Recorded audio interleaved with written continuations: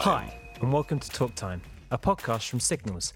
I'm Fraser Merrick, Education Coordinator at Signals, and Talk Time is a podcast exploring the history of communication tech here in Tendring, Essex. In today's episode, I'll be talking to Steve James from Essex RayNet, a voluntary sector emergency communication service. We'll be speaking about the development of amateur or ham radio and the important role it played in the 1953 floods.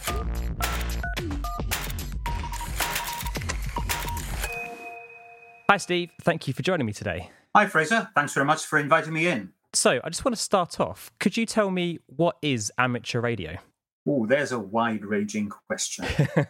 It's a hobby that allows people who have an interest in radio, electronics, science, these days computing, maker community, so if you're Raspberry Pi or Arduino, or just communications generally, if you've got an interest in that sort of thing, it spurs people to take the next step, which is to get a license in the UK to operate so you can actually transmit on radio. And surprisingly, in the world of mobile phones, it's still very popular. Now, whether you're licensed, you then get allocated a whole range of frequencies or radio bands that you're entitled to use. And these range, I think, in sort of three areas. There's the long distance stuff. So there are big aerials that people with big gardens can have. And that will reach right around the world. You've got short distance radio. So things like walkie-talkies, and you can use it in your car. And they use little mobile repeaters run by local amateur groups. And then very recently, there's some new technologies where you can have some digital radio where the radio network plugs into the internet. So instead of doing it the hard way, long distance, big aerials, you literally go from your handheld radio to something local. That's connected to the internet.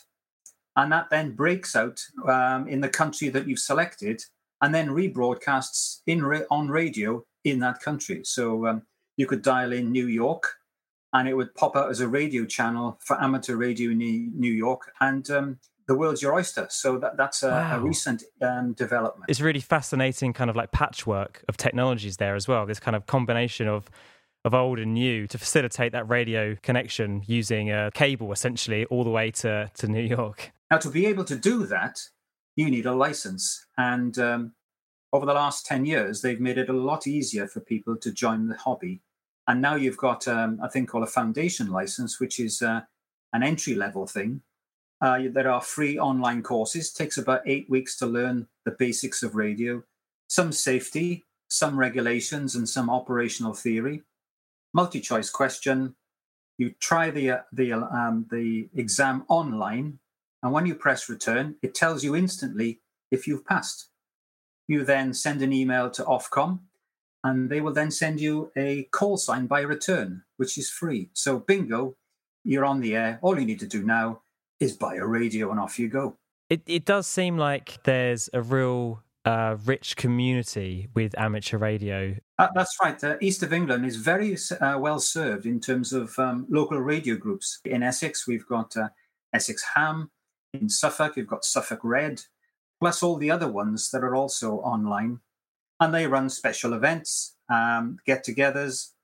So you turn up at your local club and the guys who are experienced will help the people pulling through understand how to glue it all together. Because once you get your license, you buy your radio, you now have to put an antenna and feeder. It can be quite daunting when you first start. And that's the beauty of local clubs. They can help you and also lend you stuff that they themselves have bought. Test equipment's quite expensive, but if you split it between 30 or 40 people, it's quite a viable thing. Part of the reason I wanted to speak with you today is because of your affiliation with Essex RayNet specifically. I wondered if you could tell me a little bit about what RayNet is, and then we'll get into how it came around afterwards. Okay, so RayNet was set up after the terrible floods of 1953, and we can come back to that. But today, its role is to provide emergency communications to local councils and districts and the emergency services. And it's all about preparation for that. And to be able to do that, what most RayNet groups do is they lend their services to communities and charities for special events. So if there's a fun run or a marathon or a cycle race where they have marshals out on a course, if you want instant communication back to the HQ that says somebody's fallen over, broken their leg, or we seem to be 3 people missing, can you send somebody out or respond with the marshals? The RayNet groups will have put out a temporary network, primarily because there's probably no mobile phone coverage in that area, but also for the immediate. If you have the first aid people that are sponsored by that event needing to get to places, well, if the marshals are there, it's great if you can actually have people who are trained in communications and understand mapping and locations to relay that back to the network control to direct the services to that point. So what RayNet does is use those events as training opportunities to practice, but every now and again they get called out by either district or county emergency planning officers to respond to emergencies. And the most recent was last Wednesday, would you believe? Oh, wow. And there was a major failure of water supply in Hertfordshire and Essex. A pumping station blew up, and that was last Wednesday, and it affected over 50,000 homes. So by 11 o'clock in the morning, no running water, no drinking water, God, nothing to bath or wash in, and particularly for the vulnerable who are isolating because of COVID, yes, or because they can't get out, there was an urgent requirement to put contingency plans in. And I had a phone call from the county emergency planning officer asking me to put the whole organisation on standby. So in case we were wanted, we could be then rolled out to provide them with communications if needed. So what we do is we've got 3 levels of call out. There's the alert, which is, we get a heads up, something is coming. So I'll send that out and say, something is coming, charge your battery, your uniform, find your pass card, but carry on doing what you're doing. Standby means you could be deployed at anywhere. So don't go too far away from the house. Get your go bag ready, get your stuff ready, but carry on, and then call out. And we have a cascade messaging system that fires off, notifies everybody, and is clever enough to say, if it can't get hold of your mobile phone, it automatically switches to the landline, switches to email, switches to apps, and so on, and away we go. So what we are able to do is we're trained in the ability of carrying messages, setting up radio networks quite quickly, and then deploying. We've got equipment that we will give our members. We've got radio masts. I have in Essex, we've got a couple of, or more than a couple, of radio repeaters, which we can turn on remotely. So that'll give us instant coverage in most of the county. And that's similarly for other RayNet groups. There's about 2,000 members in the UK, and they're split across mostly county boundaries, where each county has got a RayNet group of their own. It's a purely voluntary group made up of radio amateurs. We don't get any funding from anywhere, so it's all self-funded. And most of the radio equipment is either bought or paid for by the membership. Sometimes we get a few donations, which is very gratefully received, and from that we buy some of the equipment. But the big thing about Essex RayNet is it's applying the knowledge that you've gained as an amateur radio enthusiast, getting out there and building stuff, and also contributing to the community. You're using your skills to help either charities raise that money or the community by providing emergency comms when something goes wrong.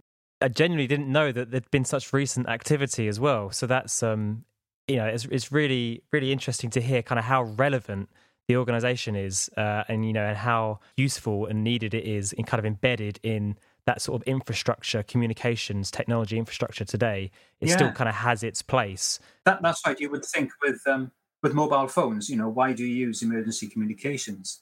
Well, I think in 2019, which is the year we're allowed out, we did about 18 different events for communities. But within that, I don't know if you remember, in August 2019, there was something strange happened at Clacton, Walton and Frinton, where everybody on the beach suddenly started coughing and spluttering and being sick and headaches.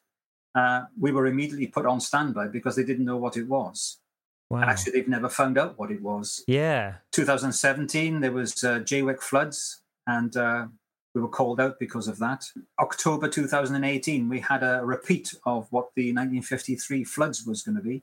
So we were all put on standby for that. So it is quite relevant.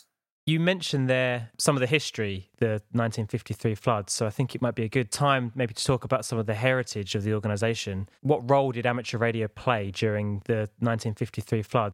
Yes, I think let me put it into context. The East Coast flood, as it was known, was 31st of January 1953, force 11 gales, tidal surge, and 307 people lost their lives on that evening between the 31st of Jan and the 1st of February.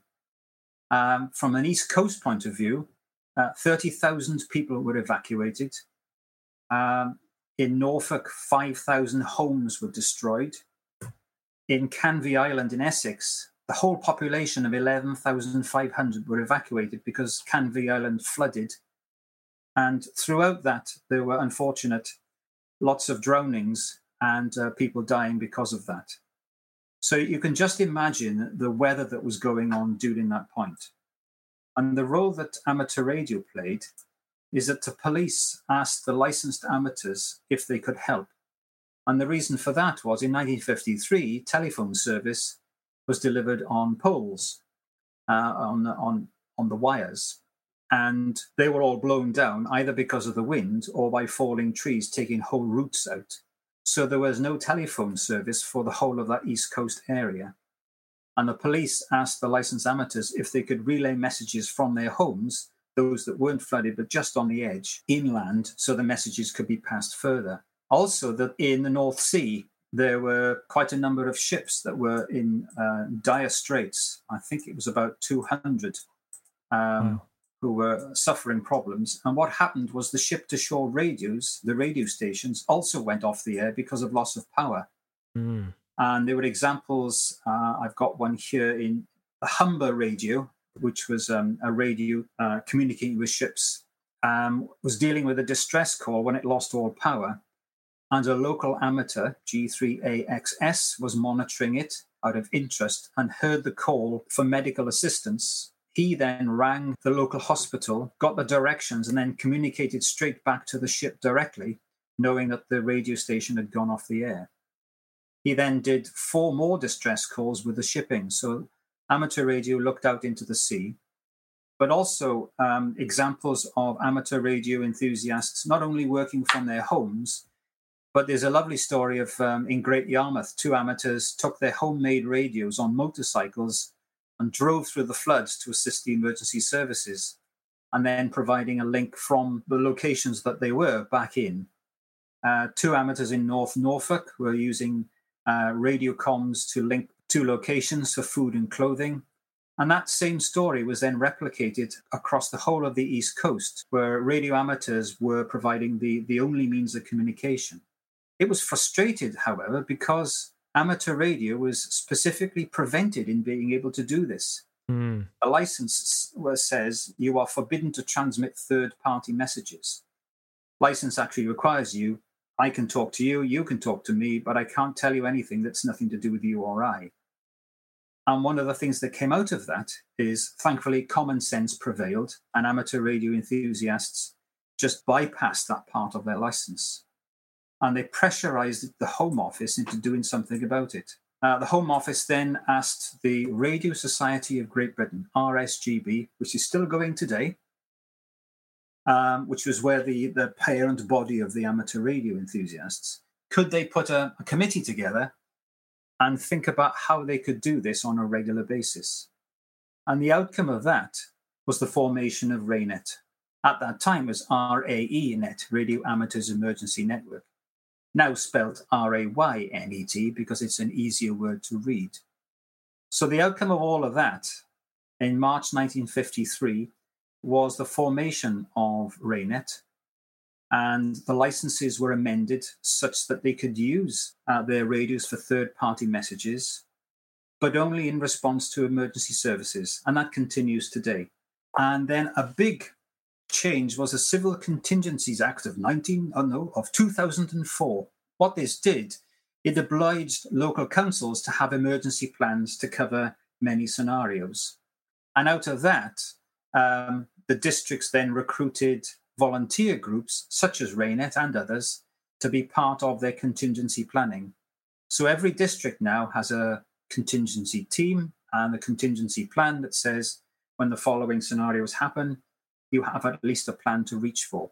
Essex, you have the Essex Resilience Forum, which is the district body that looks at that. And they have the Strategic Coordination Group, the SCG, which then sits down with a range of experts and decides how they're going to respond to a major incident. And if it's needed, Essex RayNet is there, or other RayNet groups are there to be called in for communications. We have sister groups that do four-wheel drive. So the Rover Rescue, which is part of the Essex 4x4 Club, They provide emergency transport, and so on with other voluntary bodies.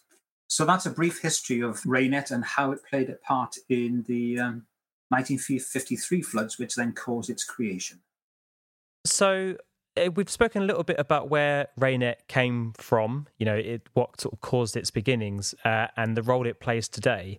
What sort of role do you think RayNet will offer in the future? I think it will continue to be needed, particularly with opportunities when there are large events going on, where the local district council will then, from its own contingency plans, need the fact that there's an opportunity to provide or pre-provide a network. For instance, if you're at a massive country show and you imagine that one of the scenarios might be there's a fire in the beer tent or something, how do the council divert the traffic away? How do you stop 20,000 people all phoning home and going, look at my video? You need a nice, crisp, separate communication network that goes from the site to the district emergency response centre. That's part of the contingency plan. And they then have clear communications with experts that can provide that trained ability to not be diverted by what's going on and allow the district or county planning officer to implement those contingency plans and call in the relevant bodies. The second thing is, with the world of social media and the interest in these things, radio is going to the point where it has to go encrypted, because there is so much, there are examples of people listening into what's going on and then rebroadcasting that in inappropriate places. So there's a need to go from analog radio, which 95% of the radio is analog, to a digital format, such there can be secure communications when it's necessary. Yes, yeah. The ordinary license for amateurs prevents encryption, which is okay.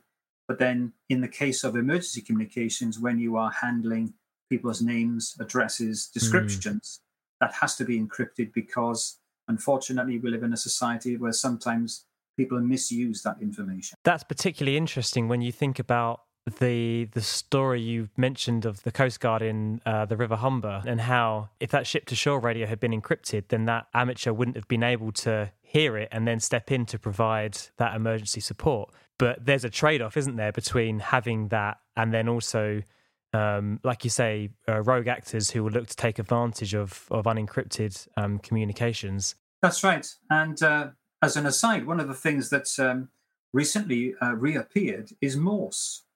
Now, Morse was what all the ship-to-shore radios were using in the 1930s, 40s, 50s. And then it began to fade with the introduction of satellite communications, to the point around about 2000 when they withdrew the Morse service. But quite recently, that's reappeared, and there's great interest in the amateur community of people relearning Morse. Wow. In fact, the chairman of the Essex CW Club, which is the Morse Club, is actually a member of Essex RayNet. And every year he holds what's called a boot camp. You come along and you go, assume you know nothing, and you work your way through. And that's having more and more take-up, which is a surprising aside. Yeah, I know a mutual friend of ours, Laura Travail, friend of Signals as well. Laura's worked on various projects with us. Laura has a Morse key, which they've brought to various events that we've done. I remember Laura showed it to a primary school in Basildon, and the children were very confused.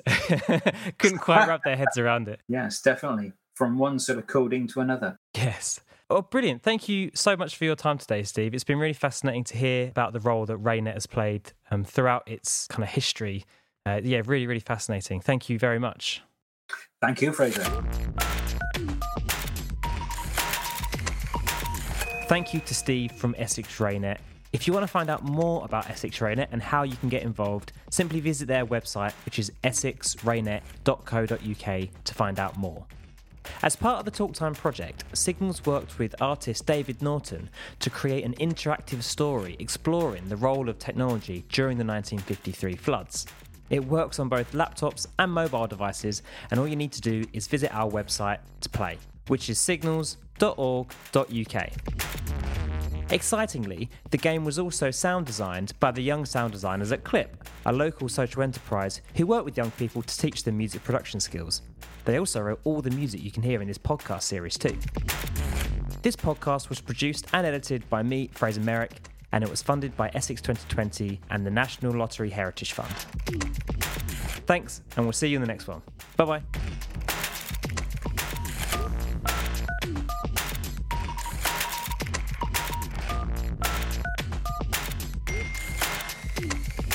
Talk time.